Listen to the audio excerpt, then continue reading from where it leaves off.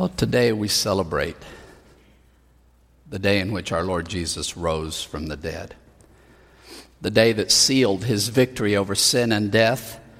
And for us who put our faith in him, freedom from condemnation, rescue from our own failures.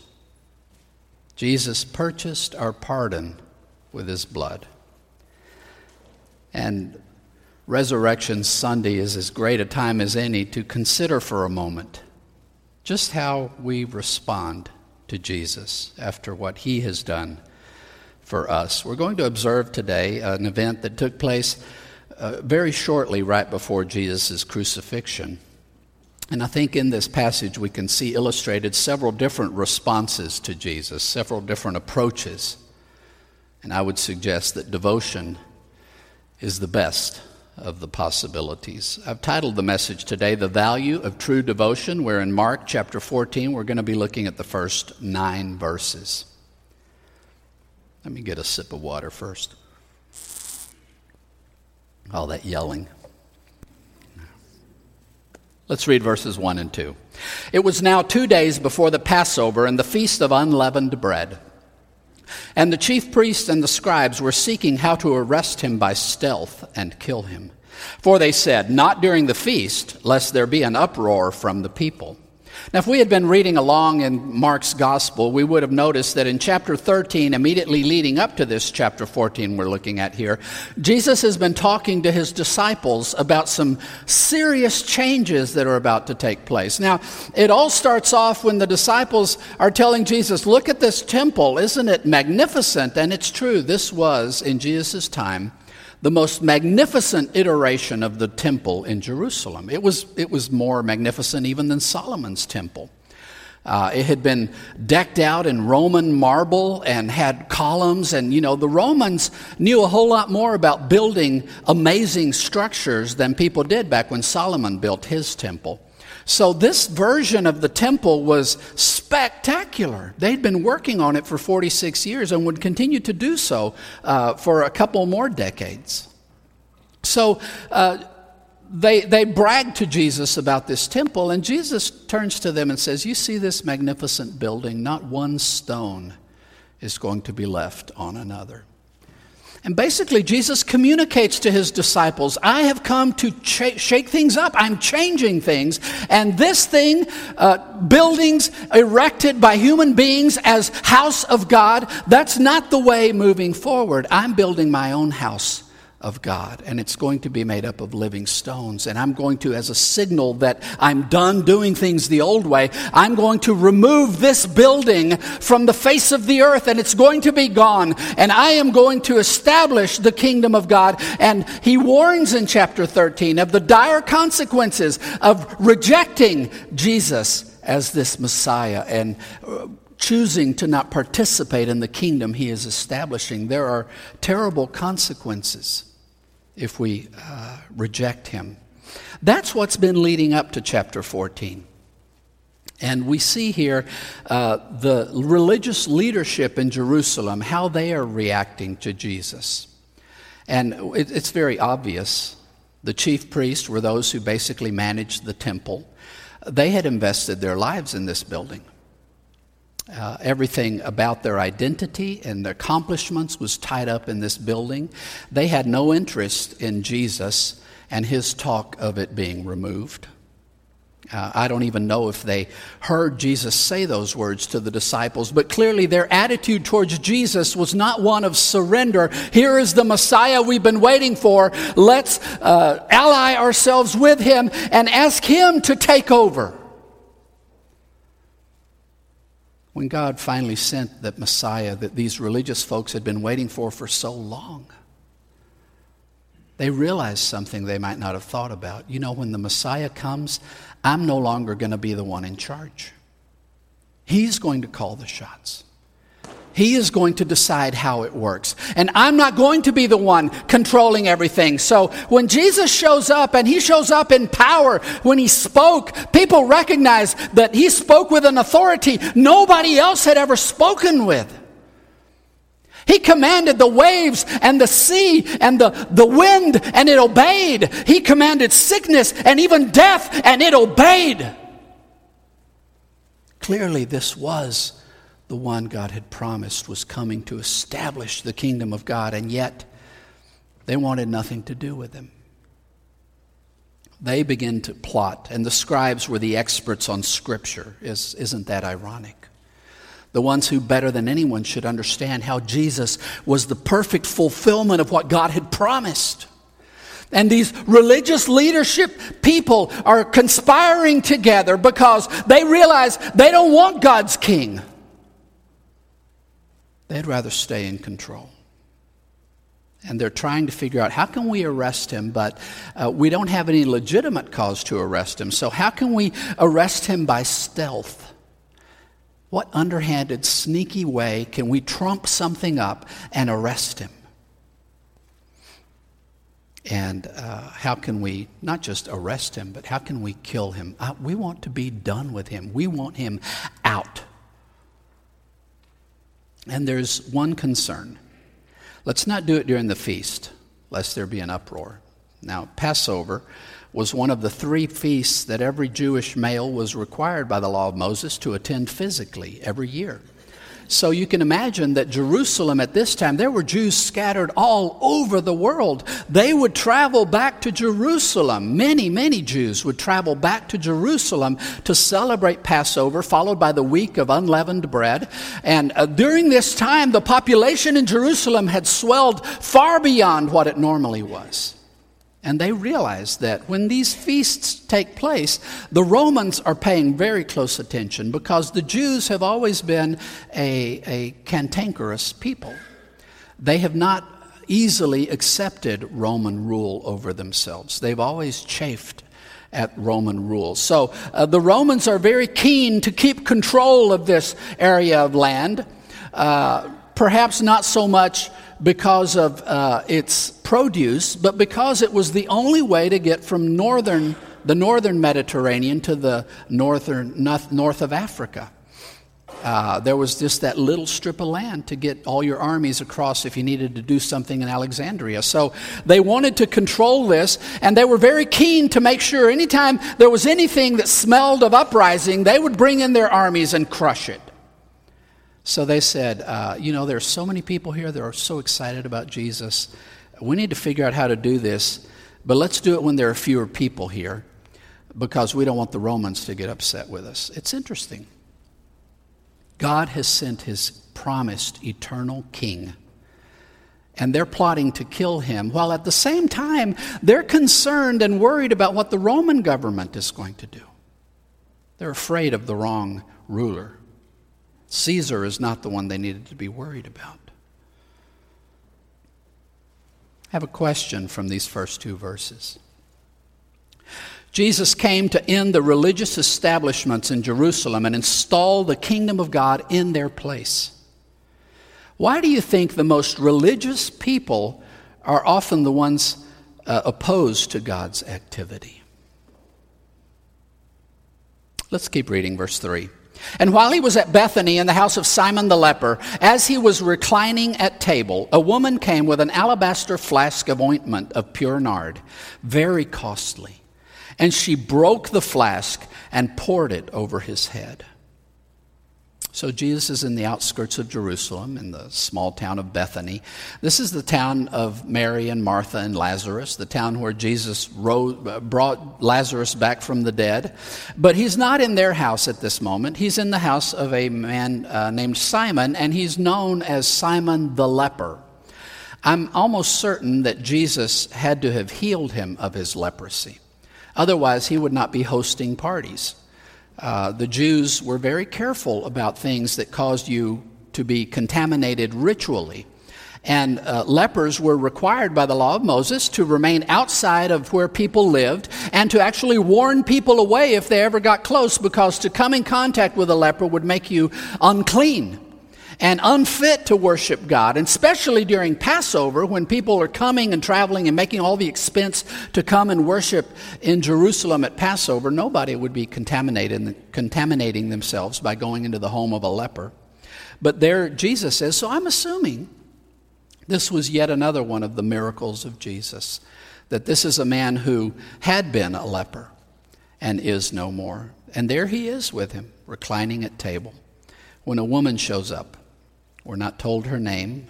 If this is the same woman that we read about in the Gospel of John, it would have been Mary, the sister of Lazarus. But I'm not positive that it's the exact same event. But she shows up with an alabaster flask of pure nard. Now we know, if you've tried to buy something for Valentine's Day and decided to buy some nice perfume or cologne for your significant other, you know that a little bit of that costs a lot of money, right? You know, you get a little thing like this and it's like $80 or $100, and you're like, wow, that's special stuff. Well, that's kind of the idea. She had this jar full of ointment of pure nard. Now, this was something that was produced in India, would have had to have been imported, and was extremely valuable. As we keep reading, we'll find out exactly how valuable. But this is a very expensive cologne or perfume.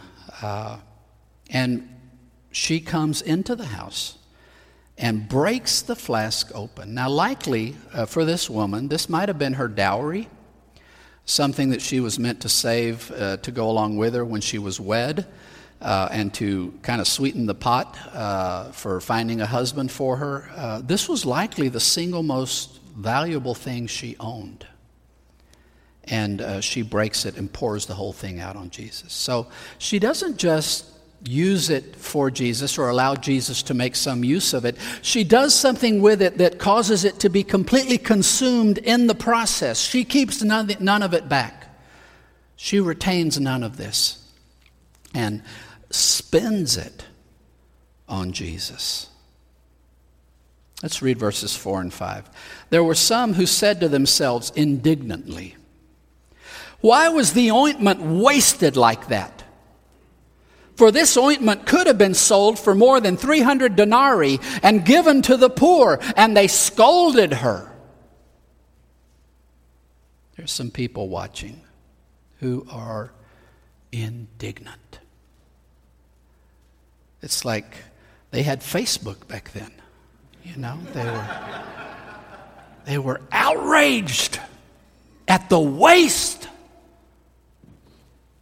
because they made the quick calculation in their heads. I know what that is. That stuff is expensive. 300 days' wages. Even at minimum wage, right now, and if the minimum wage is popped up to $15 an hour, it'll be twice what I'm about to tell you. But even in today's minimum wage, that's like $17,400. That's expensive perfume. And you think of something like that not as something to use, but as something to sell, and it's worth a whole lot more than just how good it's going to smell. And that's the way they think about it. That's over $17,000 you just wasted on Jesus. He didn't need that. It's interesting to me that we have some people who respond to Jesus with outright hostility. They want nothing to do with him. If they could kill him, they would, and be done with him. There are others who want to be around Jesus, but who aren't really devoted to him, who aren't really thinking, what is the best I have to bring in worship to my King? But who are thinking, how much is enough? What's the least I can give him and still get by? What's the bare minimum?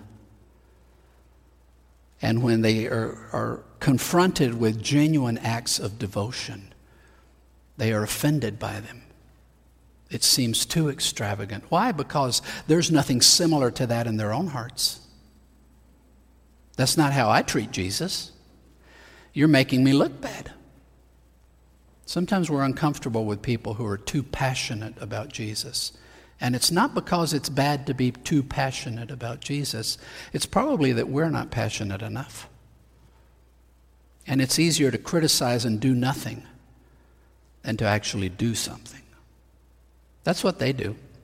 They've done nothing to show their devotion to Jesus. They just showed up for the show. This woman came and brought the best she had to offer and poured it out on Jesus. And yet they scold her.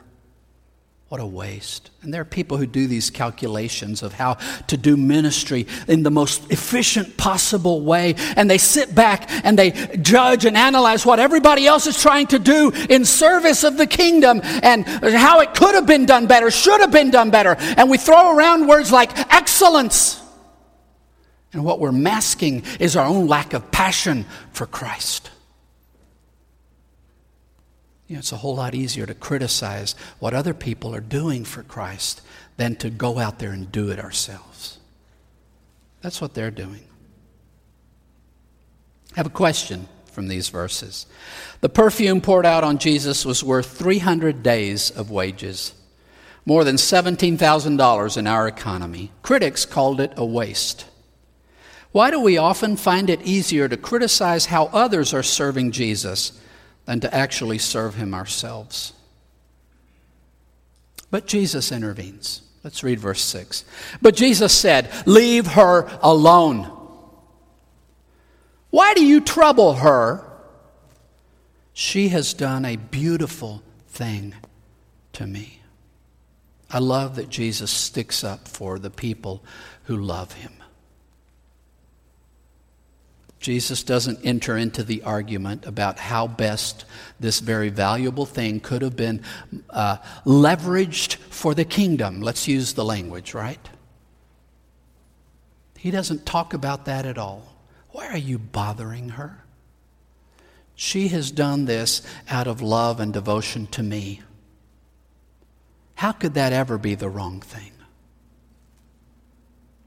She's done a beautiful thing to me. And I love that even if other people don't get it, if people around you are downers about how passionate you are about Jesus, don't worry. Jesus loves that.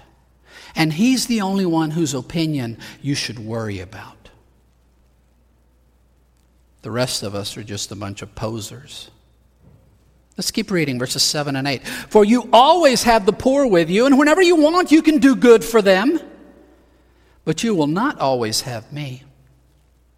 She has done what she could. She has anointed my body beforehand for burial. A couple of things Jesus says. First, he directs his attention not to the woman, but to the guys who are grumbling about her. And he tells them, you've always got the poor with you. If you're so concerned about their terrible state, you've got money. Give it to them. Why do you feel the need to co-opt her gift to me and use it to cover the needs of the poor? Why don't you take care of them? What's stopping you from making this extravagant act of devotion and service to your fellow man? Go out and do it. Stop talking about it. Do it. They're there. There's a need. You talk about it. Don't criticize somebody else for not doing it. Why aren't you doing it? Take care of their need. Do what you want to do for them. Give them. You can always do good to the people around you that are in need. We always are surrounded by need. It's so much easier to sit back and analyze what other people are trying to do than to actually step out and do it ourselves. Just do it. Now, when it comes to what this woman in this particular instance has done for Jesus, Jesus says, unlike the people in need around you, there's a very limited window of opportunity to show me this kind of devotion. I'm not going to be around a whole lot longer. And guess what? I'm about to be buried, and I would appreciate the customary anointing that goes along with that. Now, as we know from Jesus' experiences with the crucifixion, he was crucified on Friday, and they took him down from the cross right before sunset. And in Jewish custom, once the sun sets on Friday, it's no longer Friday, it's Sabbath. And on Sabbath, you cannot do work like take people down from crosses and bury them. So they rushed last minute Friday to get Jesus off the cross and into the tomb, and that's all they had time to do. And Sabbath, they did nothing because they were resting, keeping with the Jewish tradition. Sunday morning before dawn, they get all the spices and all the things necessary to give him a proper, decent burial. And they are on the way to the tomb, but guess what? He's already gone. Jesus was never anointed for burial, except this moment. This woman provided for Jesus a service of loving devotion that others would try to do and were unable to. Sometimes when we give Jesus extravagantly the best we have and we just pour it out on him, we are meeting needs. We are addressing realities within the things that are going on in the kingdom of God that are far beyond our understanding. That was the case with her. She was the only one who anointed Jesus for burial. And verse 9. And truly I say to you, wherever the gospel is proclaimed in the whole world, what she has done will be told in memory of her. Here's what you need to know about the gospel. We talk about it a lot in church. The good news that we have sinned and broken not only our communion with God, but our communion with each other. Not only that, our communion with creation itself. And through our sin, all of creation has become tainted with sin. That's what we call the fall. All of creation came under the power of sin, and that is why there is so much in the world that is wrong. God saw this, and rather than turn his back on us, rather than wipe the slate clean and start over, he committed himself to redeem. So, what did that mean for him? That meant he had to take on flesh and become a human being and walk this earth among us and willingly give up his life on the cross to take upon himself our offense against him and to pay the debt of sin for us so that we could be forgiven, not only forgiven, but that by the miraculous working of God's Spirit in us, we could be transformed from who we are now into the perfected glory that Jesus has purchased for us. So that sin becomes not only something whose consequences, ultimate consequences, we are pardoned, but whose presence and power over our lives is taken away by Jesus. The gospel is this promise of transformation and life eternal because of what Jesus has done for us. All of that is great, and we try to sum it up into very simple terms and ABCs or 4 spiritual laws. We try to hit the major points of it so we can condense it and make it understandable. But here's what we can't forget about the gospel. What God is after is not just our agreement about the facts of what Jesus has done. What God wants is our hearts. What he wants is our love. What he wants is devotion. We were created by Jesus for Jesus. And we will always struggle in this life until we come to terms with the fact that the reason I breathe is Jesus. The reason my heart beats is Jesus. The reason I am on this ball spinning in space is Jesus. The whole purpose of my existence is Jesus.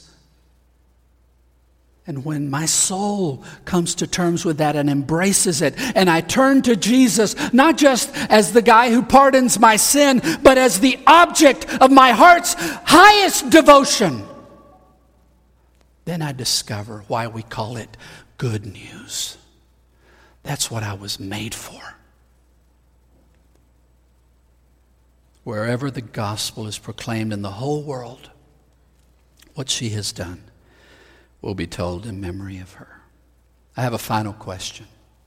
Jesus indicated that this woman's devotion will be told when the good news is shared. How does extravagant devotion help us better understand the gospel. We see three ways of relating to Jesus in this passage. Some people are too committed to running their own lives to let Jesus in. And they will do anything they can. They will scheme, they will plot to get Jesus off the throne. It's a waste of time. Jesus has been given all authority in heaven and on earth, and he is not about to let go of it. He is going to endure until all creation is purged of sin and death. And he's brings the whole of it to right. So resisting that is a wasted effort. But some choose that for this illusion of control. Some play at the religiosity. They'll show up at church once in a while. They'll say pious things and they'll look on. But that true devotion, that true surrender just really hasn't penetrated their hearts. And all they can offer is criticism and grumbling at those who are trying to love Jesus with all their hearts. Hopefully, our example to follow is this woman who took the most valuable thing she had and didn't do the math, didn't try to calculate maximum return in the kingdom and impact and all these things, strategy and planning. She just said, this is the best I have, and I want Jesus to know that he is everything to me. I'll just break it and pour it out on his head.